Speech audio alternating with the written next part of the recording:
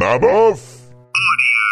Hello and welcome to Movie Autopsy. I'm Paul Culliver. And I'm Anthony McCormack. 30 years since the last installment. I tell you what, this fourth entry has a lot of people buzzed, Paul. And it has men's rights activists really angry. That can only be a good sign. The movie we're talking about today is... Mad Max: Fury Road.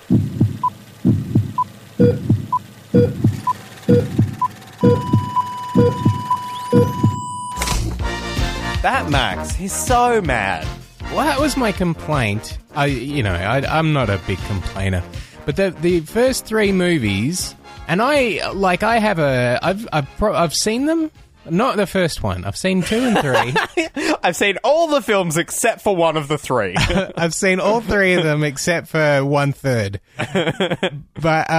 But you hear the name Mad Max and you think, oh, okay, you're going to see it and he's going to be mad. Yeah. And you see it and he's quite rational. Like, people come up against him and he's like, I'm going to deal with you sensibly and logically. Mm. And I'm like, did I miss something? Maybe I missed something in number 1. Maybe number 1 is the problem. That I haven't seen it, and that's why he's called Mad Max, is because of everything you haven't seen in number 1, Anthony. I mean, yeah, now that I'm thinking about it, he fucked some people up in number 1. But that's what I like about this one. It's kind of like you get like the young kids growing up, and they're old hipsters now. And they work at the studio, like there's someone's kid or whatever.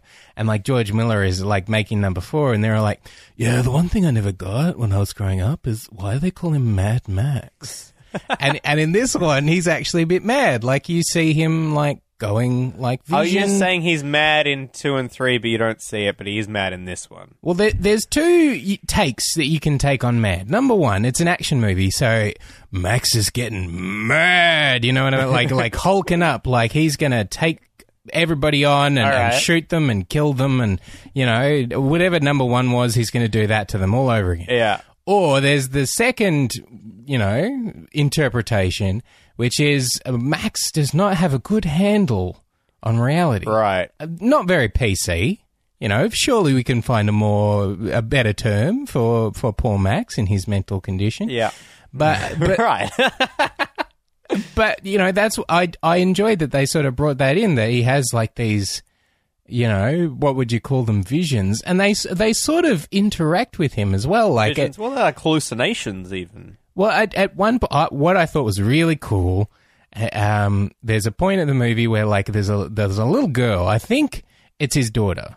The memory of his daughter. Did he have a daughter? And I know he had a wife. I thought it was a son. That's what's confusing. I thought that was a guy on screen. Or maybe it is a guy. little boy. I know the little boy from number 2. I spent the entire Mad Max 2 thinking that it was a little girl, and I think it ended up being a little boy.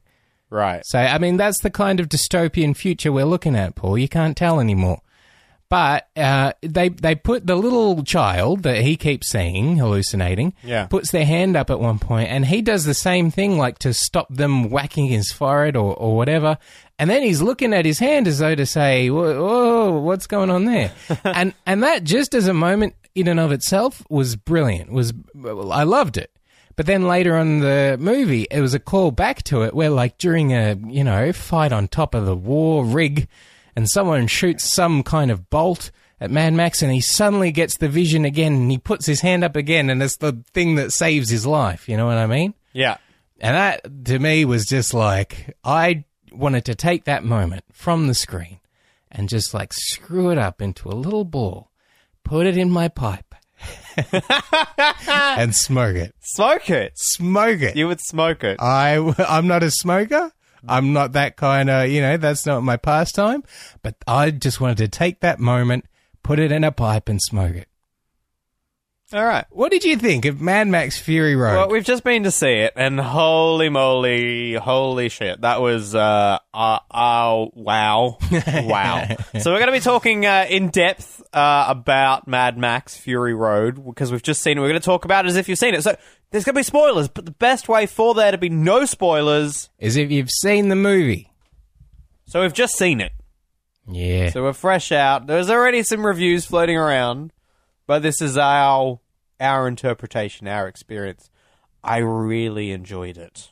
I think this is... I walked out of that being like, there's so many blockbusters coming this year. You got Jurassic World, you got Star Wars, you got Ant-Man, you got all those movies. I don't think one of them is going to live up to this. There were things I really enjoyed about it. I don't feel that I enjoyed a lot of people like 100%, everything that's in that movie. There were one or two things that I held back. All right. And when I reflect on it now, there's only really one scene that I can pick on. And this is so nitpicky because it's in the movie. Like, I'm not complaining about, this wasn't even in the movie. Yeah. It's in there, but it's like one scene that I feel like there was so much emphasis on like the action and the vehicles and the guns and the everything going on.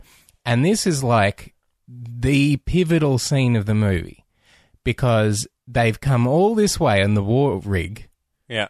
And they're splitting off, Charlize Theron and her girl power, are heading off on the bikes. That's the group's name. I think they're like the Vuvalina or something. Yeah, Vuvalina. I remember not reading it as Vuvalina. I remember reading it as something else going, oh, well, that's a bit, in your face. That's a bit blatant to call them that. And it's like, oh, no.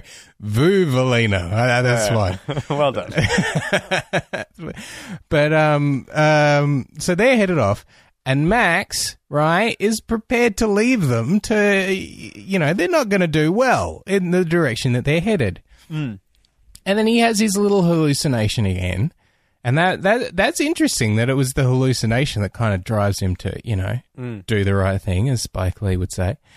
So he catches up with them, and that is the scene that I thought was weaker than it should have been, because he basically has to convince these people, hey, you know what?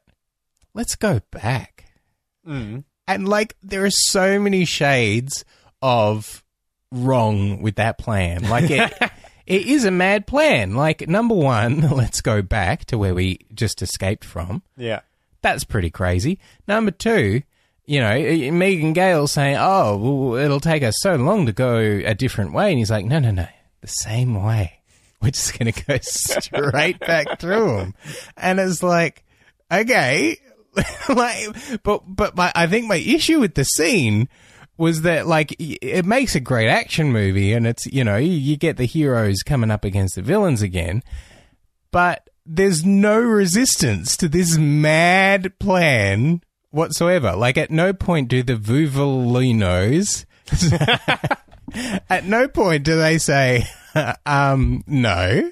You know what I mean? He's all they're prepared. This is the strength of their conviction.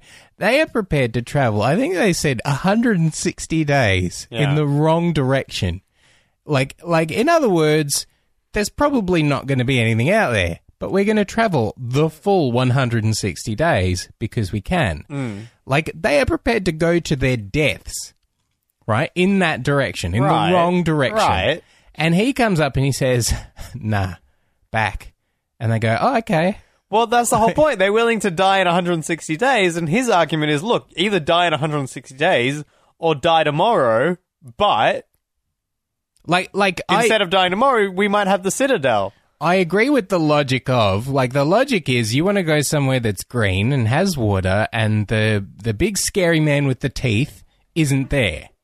And what is the place that A, is green, B, has water, and C, the big man with the scary teeth isn't there? Yeah. And it's the Citadel. Better the devil you know.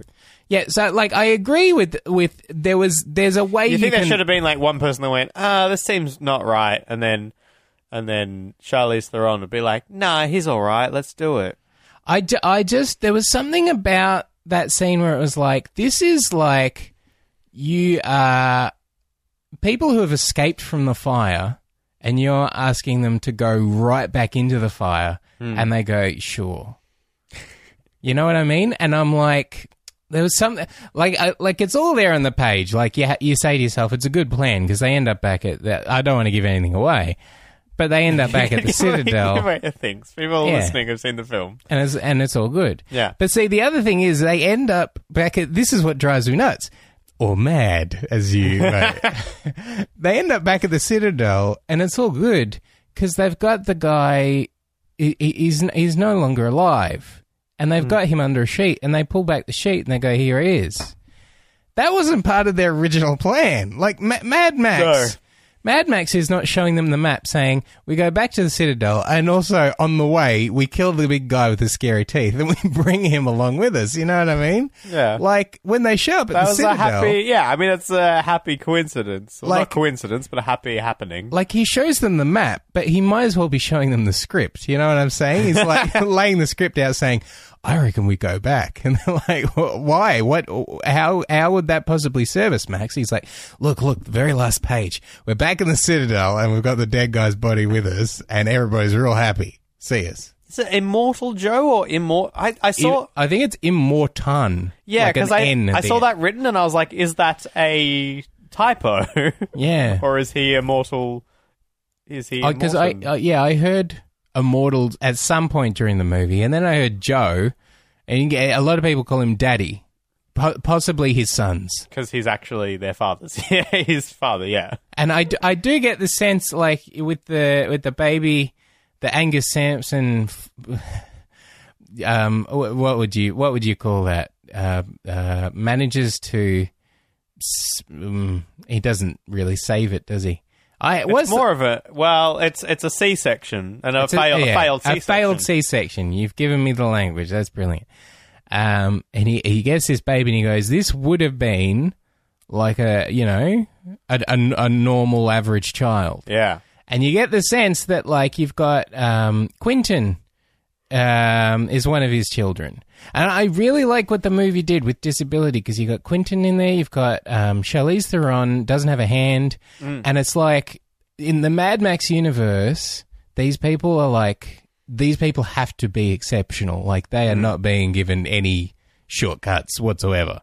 So you don't really see Quentin that much, but you see him looking through a telescope and his father listens to him. Like he's like, Dad, you got to look at what I'm looking at. Yeah. And that the father, it's not a Tywin Lannister kind of situation of, you're the son of mine kind of thing going on. Well, it seemed like it was a bit of they had him and there's another character, or it wasn't really a character so much as a guy with a big hood that kind of gave me like a callback to Master and Blaster from Beyond the Thunderdome. It seemed a similar kind of roles. I really liked Master and Blaster in Beyond Thunderdome. And can I give it away? Are people going to be sad if I give away the Master Blaster, of the plot, basically? Go for it. Just do it. Because it's Master, which is a short guy, and he's the brains.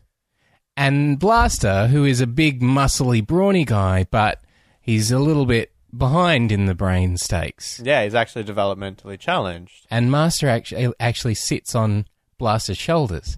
And Max ends up, in the course of things, having to take on Blaster in the Thunderdome of the title.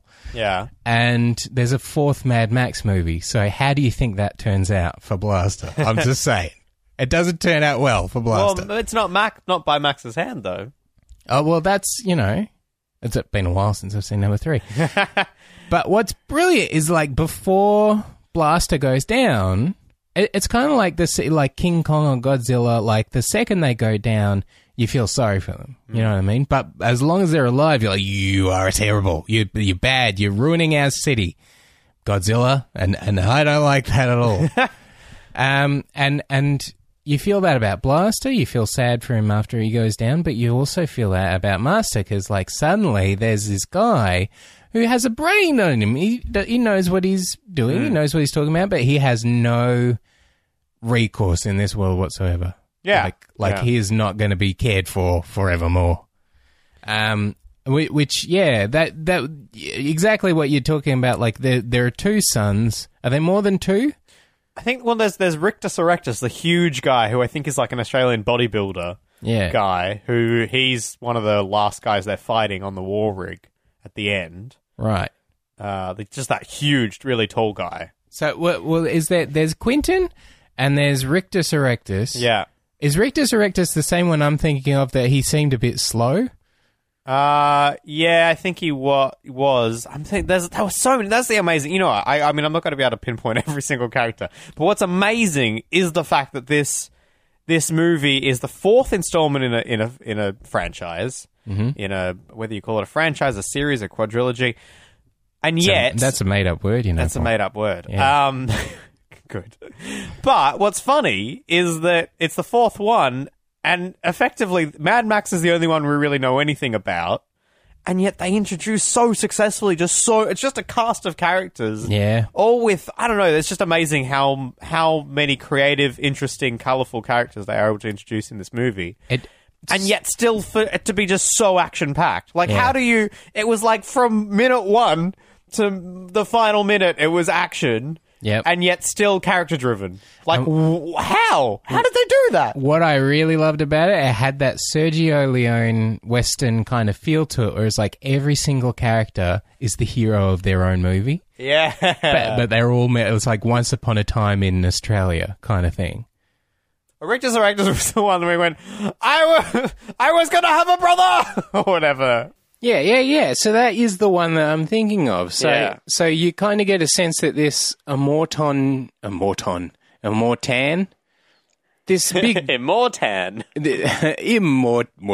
please. Mortan. I'm Mortan. Big tooth guy is kind of unhappy. There's like an unspoken kind of thing of like he's looking for an average, normal child.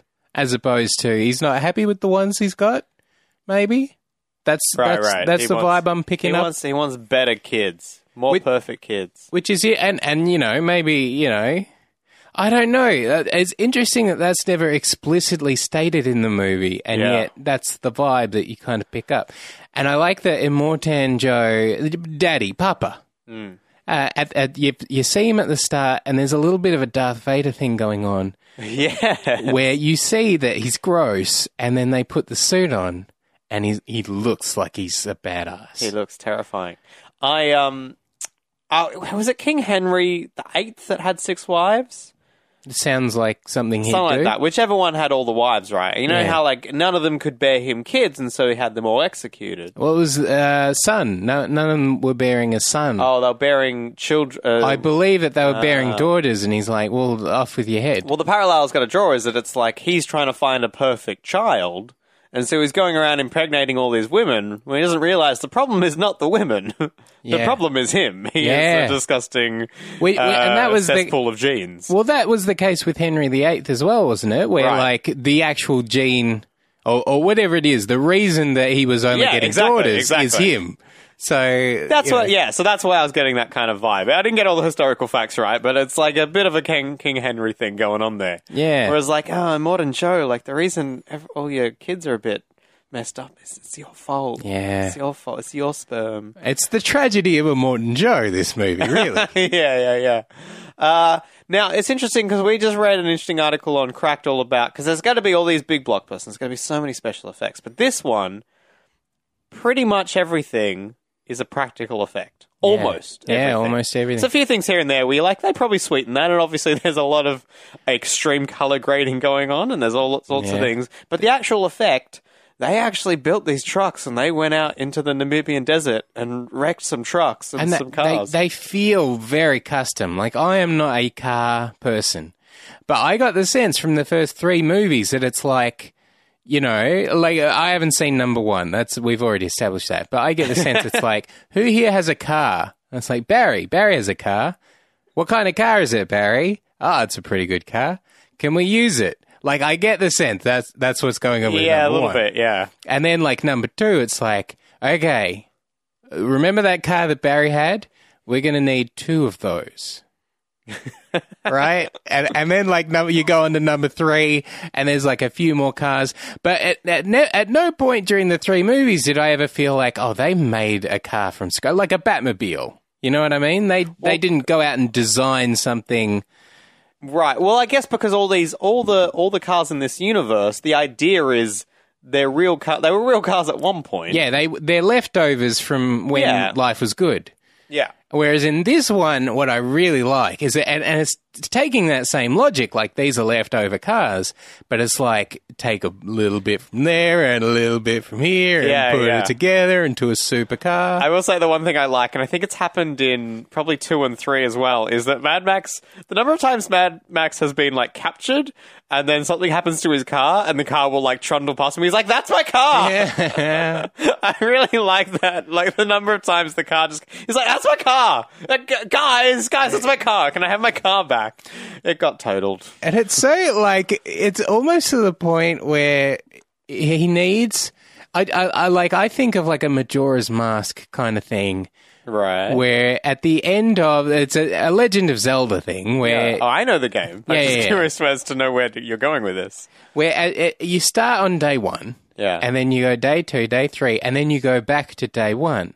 And everything goes back to 0 again. Right. And I feel like that's what's going on with Mad Max. And I feel there are things that you can do in Majora's Mask, like you get like a fire arrow, for example. And then you go back to day 1 and you still have the fire arrow, so you can access like an area on day 1 that you couldn't access on day 1 before. Okay. If people have never played Majora's Mask, you basically keep replaying the same 3 days over and over. Which I feel is what's going on with Mad Max. Like his 3 days that he keeps living over and over is like he doesn't want any trouble. He's just passing through, and they're like, no, we're going to give you trouble. Yeah, he does get a lot of trouble. He gets so much trouble. He's just passing through. He doesn't want trouble. But he always leaves the people that he encounters happier. That's the amazing thing. Some people die. Inevitably, people die, good and bad.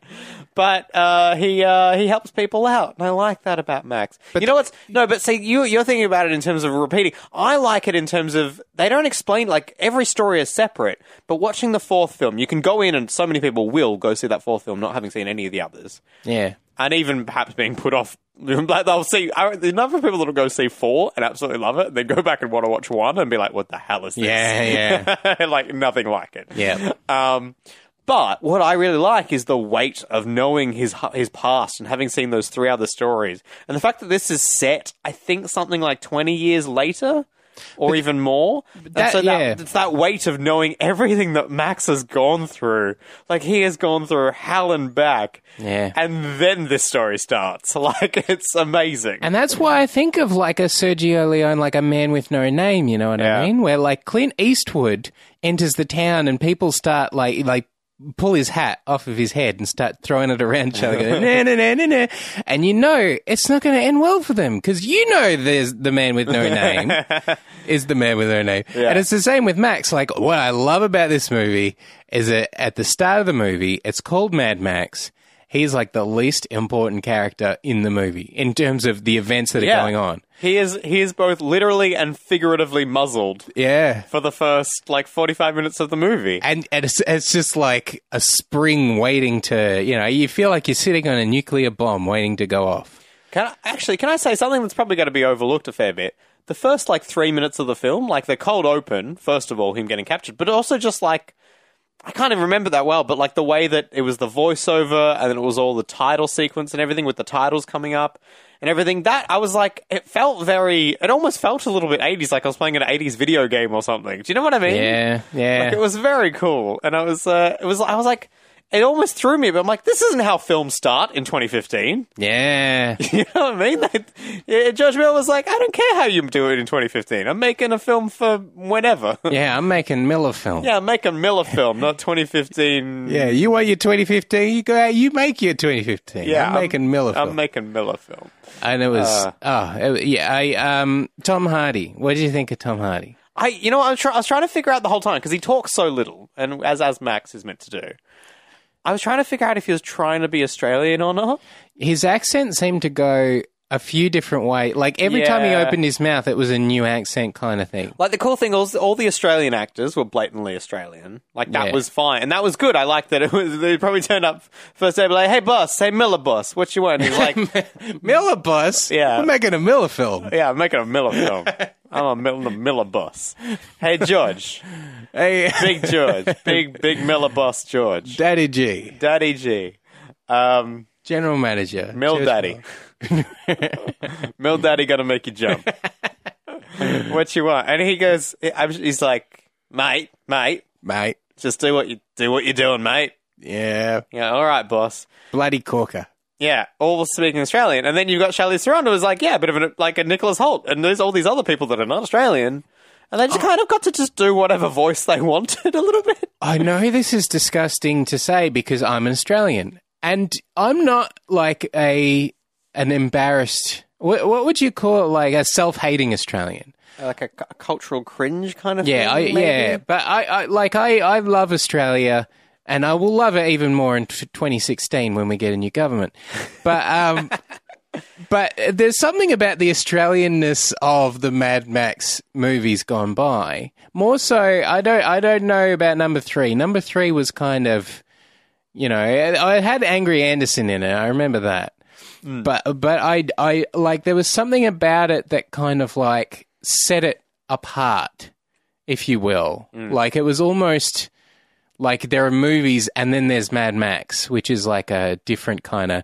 Where I don't know what I'm trying to explain. I felt like this was the first time that we saw like the Mad Max universe is like a... Like it's a place where people of the world live as opposed to, your uncle and your Auntie Sheila live. You know what I mean? Like it's not just specific to Australia, is that what you're saying? Well, it's kind of like, this is a feeling I get, and it might be an irrational feeling.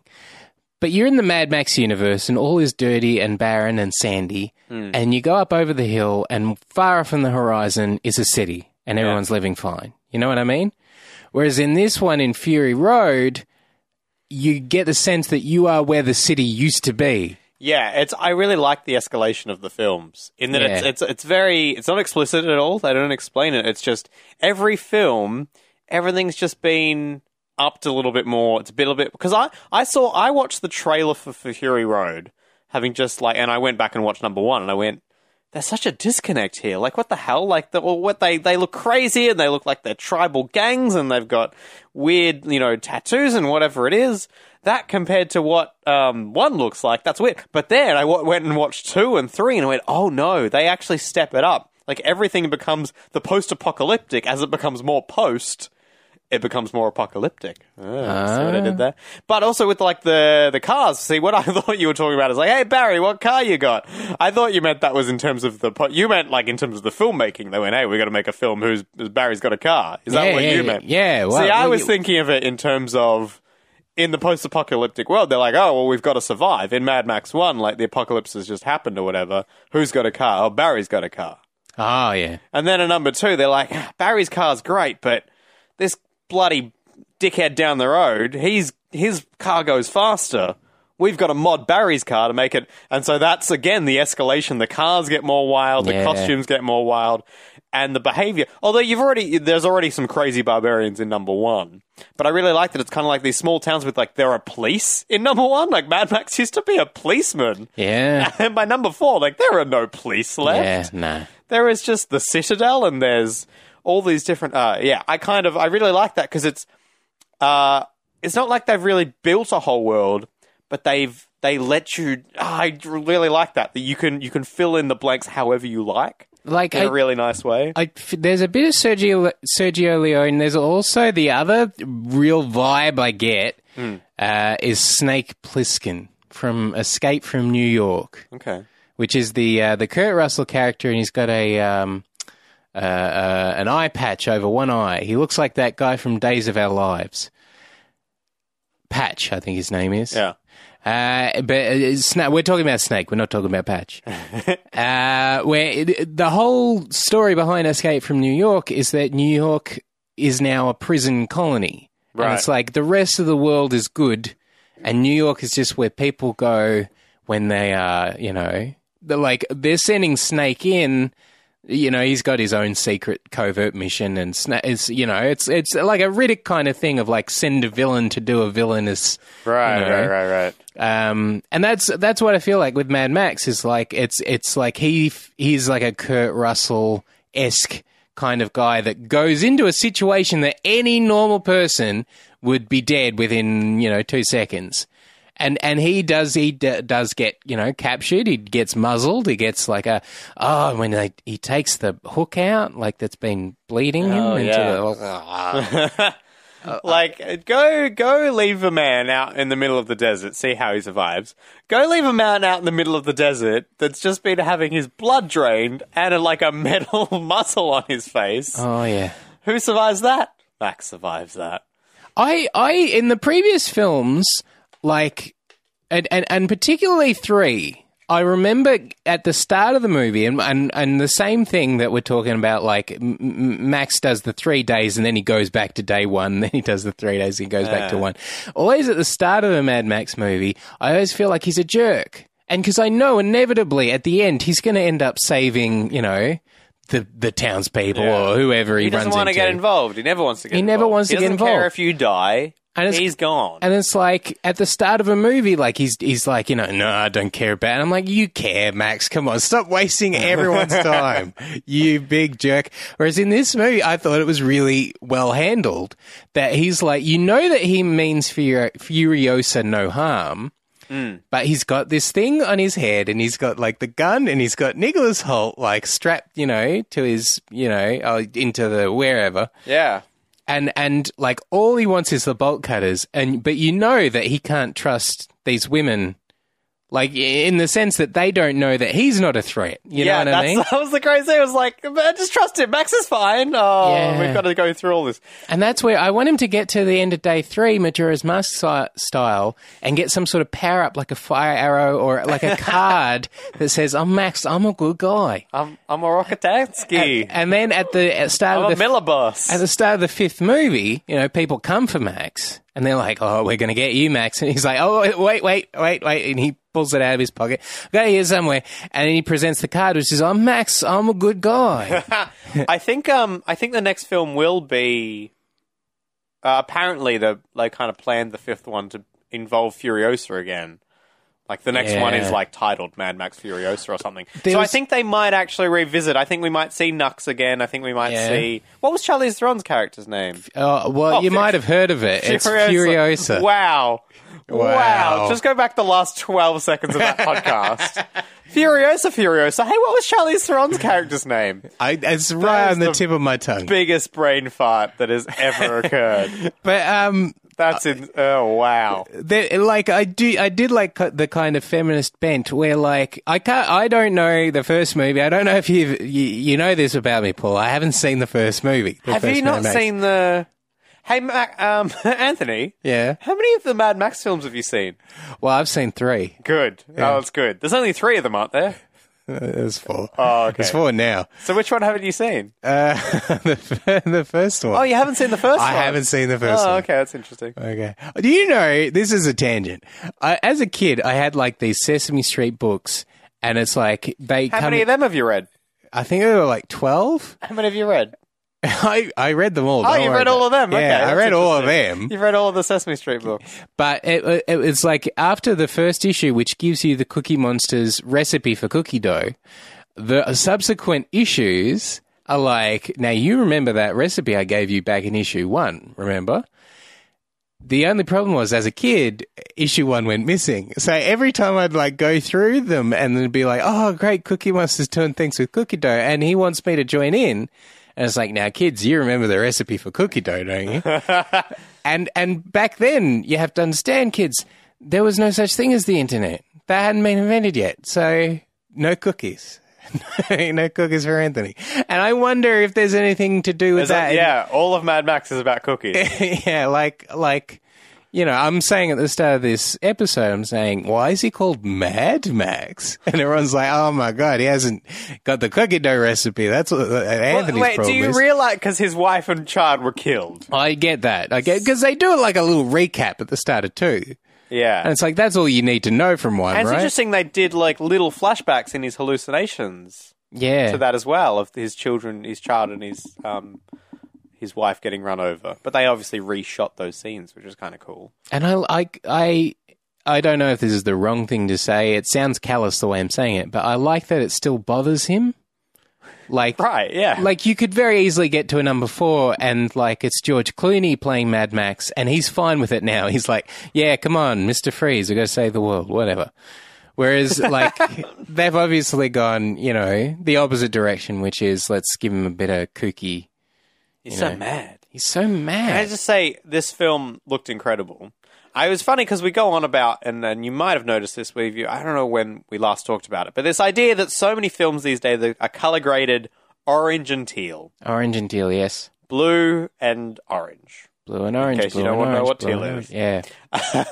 Because the theory, the going theory of why that is well, because they're two opposite colors on the spectrum, so therefore they look pleasing to the eye, to just color grade everything like that. But also because orange most closely fits the human skin color, so when you're color grading something, all the human skin becomes orange, everything else becomes blue. It's a bada bing, bada boom, you've color graded your movie. Yeah. That's how I think that's how they do it. They just have Hades from Hercules going bada bing, bada boom, and then you've got a color graded film. This one, though, is exactly that, but I think in the best way possible, because you're in the frickin' desert. What's more orange than the desert? Like, I look at the images and they're so beautiful, and I don't even understand why.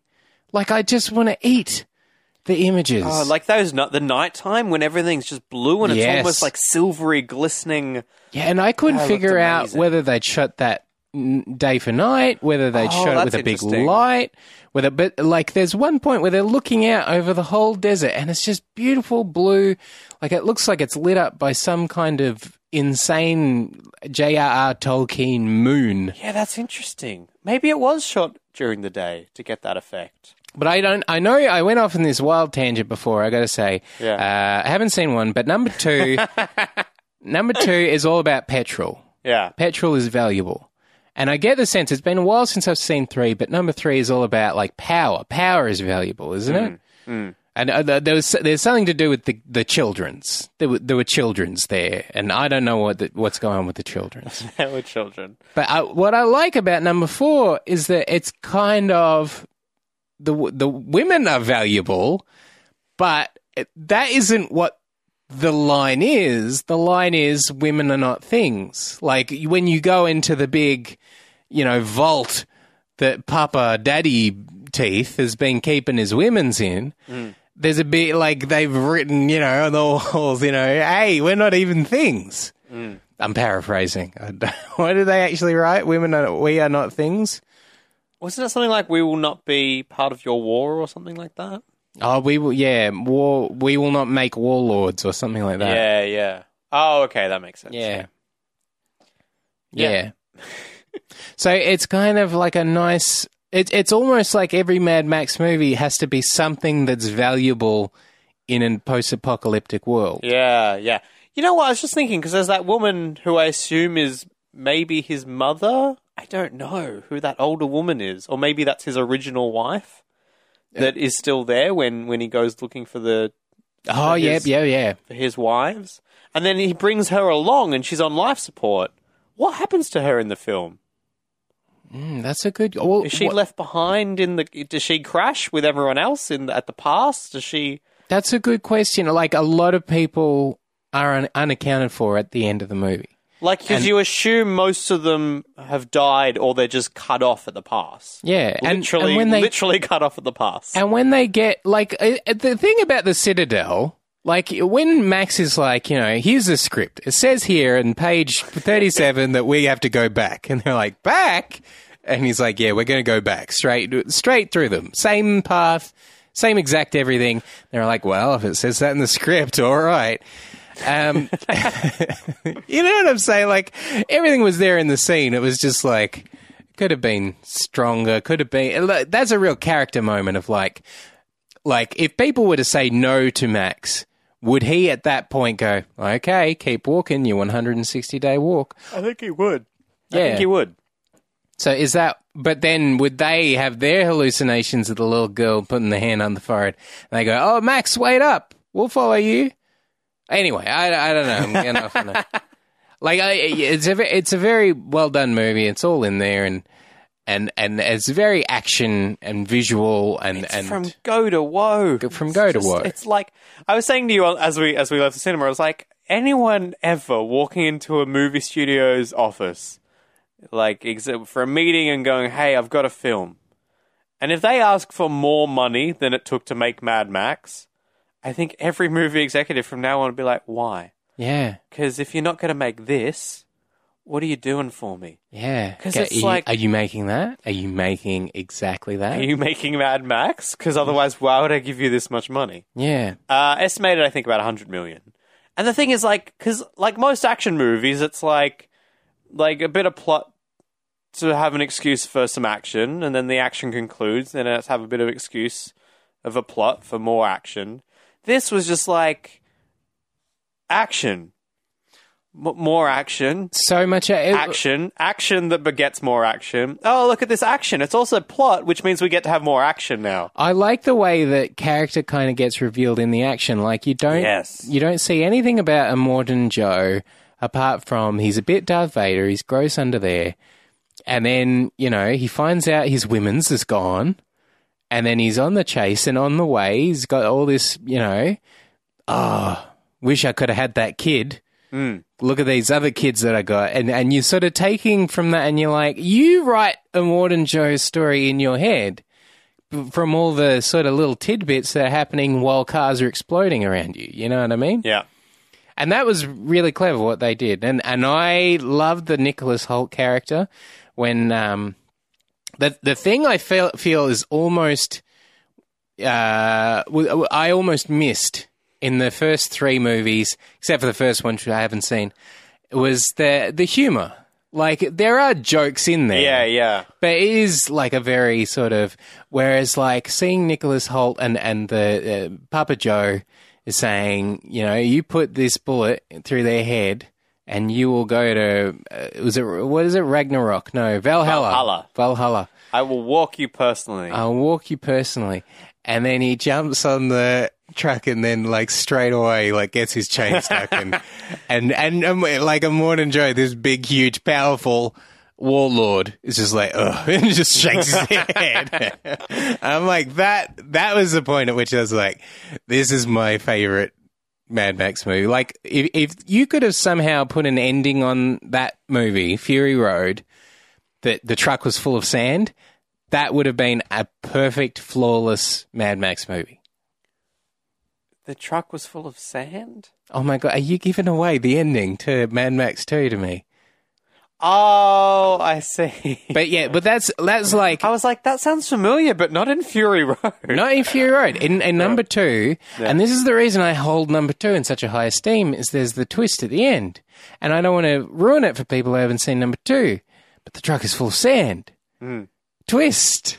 And by the time you find out that the truck is full of sand, like, you don't care. Like, that's where the humor comes from. That's the Nicholas Hoult gets his chain, stuck on the end of like the threat has passed.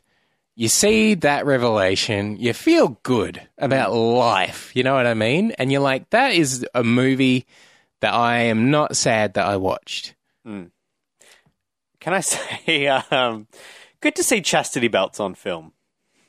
I love that in a post-apocalyptic world. You're like, oh, pretty short of water, short of gasoline, but we definitely have the tools to create chastity belts. You know what I thought was beautiful?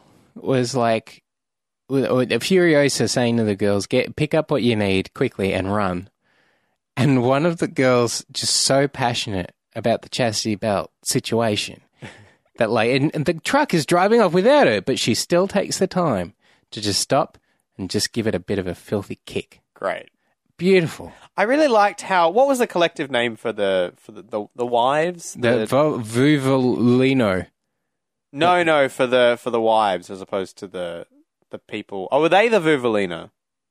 Who's the Vuvolino? I thought that was the tribe of people that they find. That Charlize Theron finds later on. Oh, okay. So the wives are different. Am I wrong about that? No, that makes sense. Megan Gale was a Vuvolino. Oh, okay, yeah. So that's them. Oh, can I just say, the moment when they agree to all go back, she's the only one smiling, and it's like, I realized that I hadn't seen a smile the entire movie, and it really throws me. Somehow Megan Gale's smiling in that moment. I was like, oh, this doesn't seem right. It's fine. It's totally fine because she's excited. She's like, yeah, let's go kick some ass. But it's just so out of place. Like, where were you like, oh, Megan, stop smiling. It's weird. No one smiles in this film. I don't know. It was just funny. That was just a little moment that I picked out that was just like, oh, okay, yeah, I guess so. I like when people smile in this movie. Oh, yeah, it's good. Like Tom Hardy's thumbs up. From the car. That's beautiful to me. Yeah. And it's like his thumb is not fully extended because he doesn't really care that much. But he's like, yeah. But I was going to say about the wives, I really like how they kind of each had their own, like it easily, a film like this could have just been like, oh, it's just for women, whatever. Just chuck them in the back of the truck. Like, they all had their purpose, they all had their role, and they all had their own personalities. Like, they actually wrote, and they weren't characters for them. It sounds terrible to say. Like, back in the 80s, you could attempt that same sort of thing, and the women characters would be annoying. And I don't know what was going wrong in the 80s. I don't know why. Like, I remember Sigourney Weaver talking about Ripley and saying there are very few people that could actually write, like the Ripley of the Alien series. Yeah. There are very few people that can actually write her properly because a lot of people go, well, just write her like as though a man is speaking and then put the man words in her, and write. And she, I think she talked about, they wrote her like a basketball coach, like, all right, team, listen up, you do this, you do that, whatever. And she's like, that's not Ripley. Yeah, yeah. And what you will never know is how many drafts it took them to get those wives to be like incredible characters. Yeah, yeah. Where they like you see them, like the reveal of them is perfect, which is like Max with like the unconscious body over his shoulder and the gun. He's ready to do some damage, and he rounds the corner and there's these beautiful women hosing themselves down, and it's like you couldn't do better than that. It was fantastic. That was especially because I love like if you're walking in the desert, there's all these mirages, and that's exactly the kind of mirage you'd be like, oh, this isn't real, as if that's even happening in front of me. And again, that's like the kind of humor. Like I'm glad that they brought that kind of humor into the Mad Max universe. Yeah. How's John Howard's foot? What's John Howard's foot? What's going on with the foot? Yeah. So John Howard, not the former Australian Prime Minister, rather the actor that people may know from Sea Change, if they ever watched that.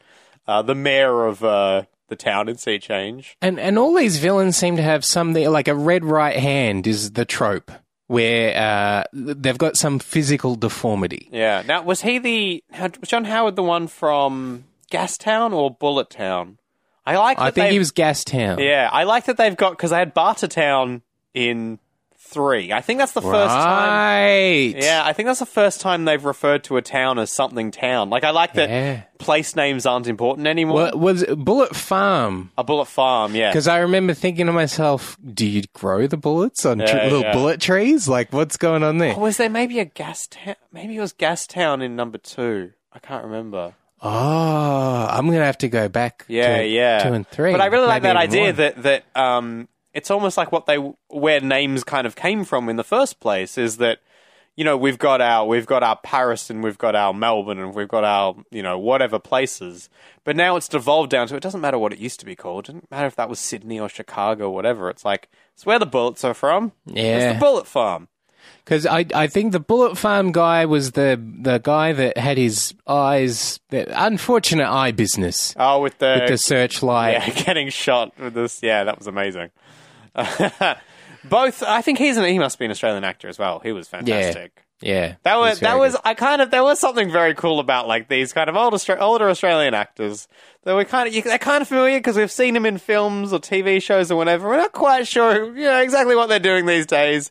And then George Miller called them and went, hey boys, I got a movie for you. And then they come in and they get to play these awesome characters, these awesome mob bosses almost kind of thing, like the 5 families. They're like, and I love the line, it was like, all this for a family dispute or whatever it was. Yeah. Family squabble. Well, the first time you see John Howard, you see him first time and I didn't realize it was John Howard. And then the second time he pops up because he had the thing over his nose. Yeah. I'm like, at some point, Like someone's going to punch him, or he's going to, he's going to need air or whatever. He's going to lift the thing up of his nose. He's probably going to be gross under there. Yeah. I'm like, that's where he's gross.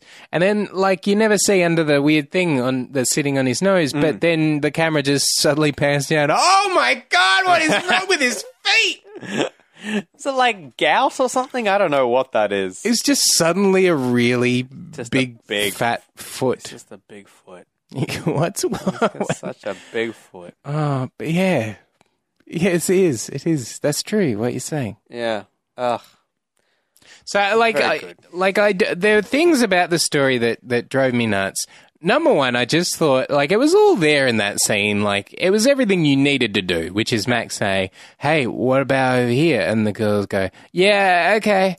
But I feel that's like the one thing you keep coming back to. Yeah, well, that's what I'm talking about. Like I feel like that scene, I wanted that to be sharper, and I would have forgiven. Like I feel like the ending is you have your happy ending. You know what? I will say, like, because it's not that was the original plan all along. They were never gonna. They weren't gonna like, we'll get to this one place and then we'll walk for 160 days. It was we'll walk to this one place, the green place, and we'll have salvation, redemption. Yeah, well, there is the twist that, you just come through the green place. And so there is the element of they have...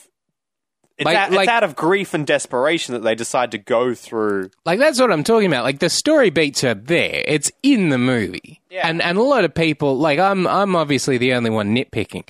But it was to me, I'm going to throw up some opposition to you. Oh, do. But there was something to me that was just unsatisfying about, like, this is a major turning point. And what it is Max going, you know what, I'm going to break character for a second to say, I reckon you should go do this other thing.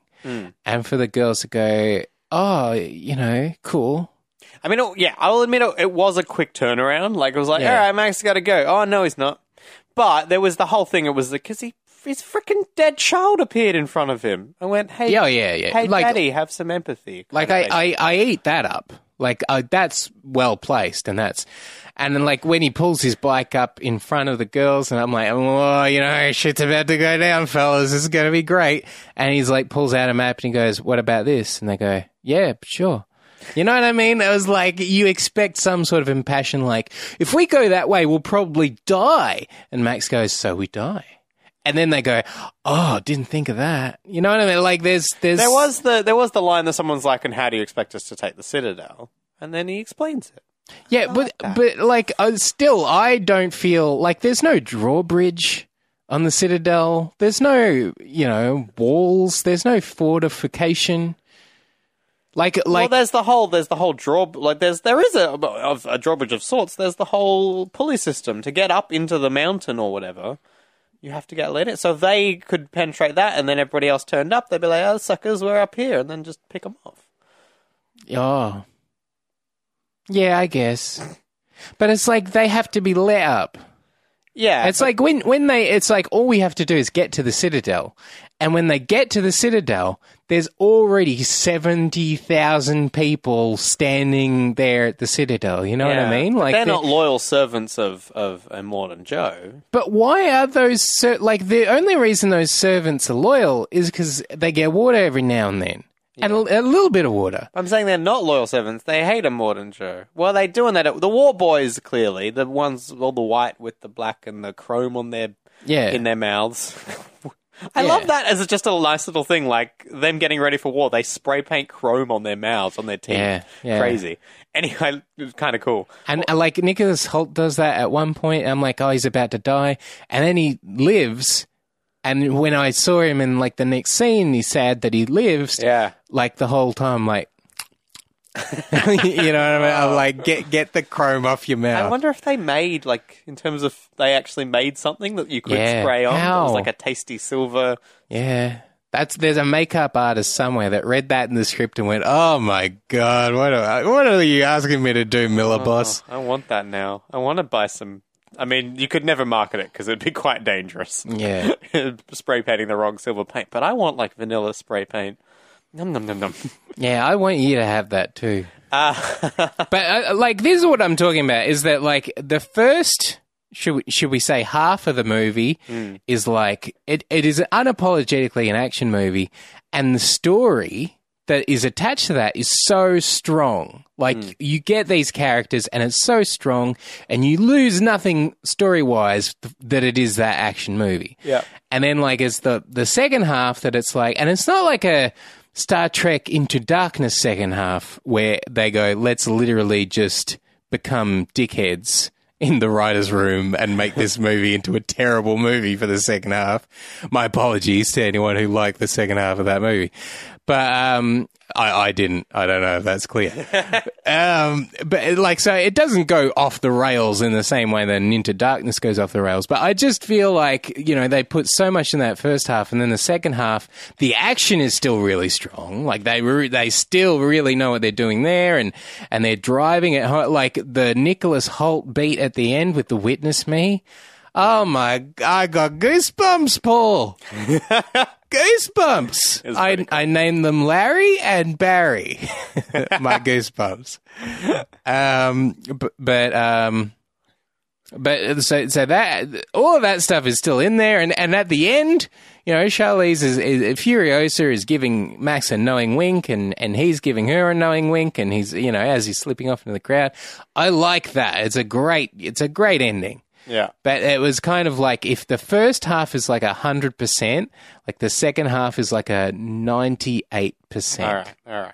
I did like at the ending where they're like, they put the car on the thing and they're lifting it up, everyone's celebrating, and the next thing you know, Max is still on the ground. I kind of feel like it'd be great if Furiosa was just like, hey, what the fuck are you doing? Hey, come back here. What are you doing, buddy? Why? I just looked around. You weren't here a second ago. And why doesn't he, like, you know, sooner or later, at the end of a Mad Max movie, couldn't he be like, you know what? I pick this place. Well, usually at the end of it, he'd be like, all right, well, now I want that car and I want all the gas I can carry, and now I'm out of here. Yeah. But he leaves without his car because I guess his car is destroyed. Is that going to be number 5? He gets his car back. Somehow, or he finds the wreckage of his car. He always seems to have a similar car, whether it's supposed to be exactly the same car or not. I don't know, but it would be good to see him back with. This is my one gripe of like the first 3 movies. I haven't seen number 1, and this one, number 4 as well, is that like it's a world running dangerously low on petrol, right? Except at no point do they stop driving. At no point do they go, maybe we shouldn't use so much petrol. Like, they use so much petrol. I think maybe it's not so much that there's a shortage of petrol. Well, there is. There's a finite amount. There's a finite amount now. Yeah. Technically. I think it's about who controls the petrol. So to some people, there's no petrol. To some people, there's a lot. Oh. So it could be that is it Gastown they're going to? So maybe that is actually a refinery. They're actually still pulling more gas out of it. But so they're in control. They can drive as much as they like. Yeah. So if you're talking about, like, say a gas refinery that used to produce, I don't know how much gas they produce, thousands of gallons or something. Yeah. And then all of a sudden you've got a fleet of, I don't know, 20, 30 cars. You know what I mean? Like, it's not as much in comparison. Yeah. They're like, oh, we got, you know, if you're trying to service an entire country with one gas refinery, say, not saying that's realistic. Yep. And then you go down to being like, oh, we've just got like these 50 people that have cars. That makes sense. All of a sudden you got a lot more gas. I want to bring this up because if I don't bring this up on this episode, it's going to drive me nuts. All right. I read Mad Max 2, The Road Warrior, was actually one of the influences for James Cameron to make the original The Terminator. Ah. And I thought, isn't that interesting if you compare Mad Max Fury Road against Terminator Genesis? And it's like, we haven't seen Terminator Genesis in full yet, but like just the trailer. And you compare, for example, the practical effects of a Mad Max versus like the, you know, very CG fake Arnold, you know, fake 1984 Arnold sort of Terminators in that trailer. It's interesting to me. Yeah, it's there was the only VFX shot, CGI shot that was when the big explosion at the end, and then the steering wheel comes right at you. There's the storm as well. Oh yeah, and that's when the movie had me. Like you know, You had me at a low movie. But what I really enjoyed was, like, they're driving into the storm, and I'm like, this is the entire trailer, and we've just seen it in 10 minutes. That's cool when the opening is the trailer. You're like, oh, shit, we haven't seen this movie at all yet. Yes, exactly. Yeah. Exactly. Very cool. The only other thing I was going to mention is how I kind of like how they almost put, like, chapter markings or something in each of them. It was the fades to black. I really liked that. It was just kind of a cool thing of, like, it was almost like gave the audience just a second to breathe. Yes. Like, it was like, ah! Fade to black. Okay, we've got... Oh, we're back on again. Okay. But I don't know, something about those fades to black, they were just very strong punctuation, kind of dividing up the movie, which was nice, because when you have a movie that is basically one entire car chase for 2 hours, you need something to just... just a bit of a breather. So that was quite nice. Bit of a fade to black. Yeah. Well, that's how I feel. I feel like I've exposed a lot of myself on this episode, Paul. You know where I stand politically. You know what I thought of the second Star Trek movie. That first one, that Star Trek, the J.J. Abrams one, the first one, that was very well done. Are you looking forward to Star... There's a thing, Star Wars... I mean, apparently J.J. Abrams, like, he was at a Comic-Con or something convention recently, and he just said practical effects, and it just got a round of applause. Well, yeah, I mean... So, I think if Star Wars can go back to lots of practical effects, it looks like Jurassic World and Terminator don't. Terminator Genesis... Which is, like, I mean, for whatever else you can say about Terminator Genesis, like, to compare the two trailers, the Mad Max and the Terminator Genesis trailers, and you kind of say, while one is kind of taking something and updating it to 2015 in a really cool way, another one seems to be kind of taking what was from the other movies and recreating it in a very, visual effectsy kind of way.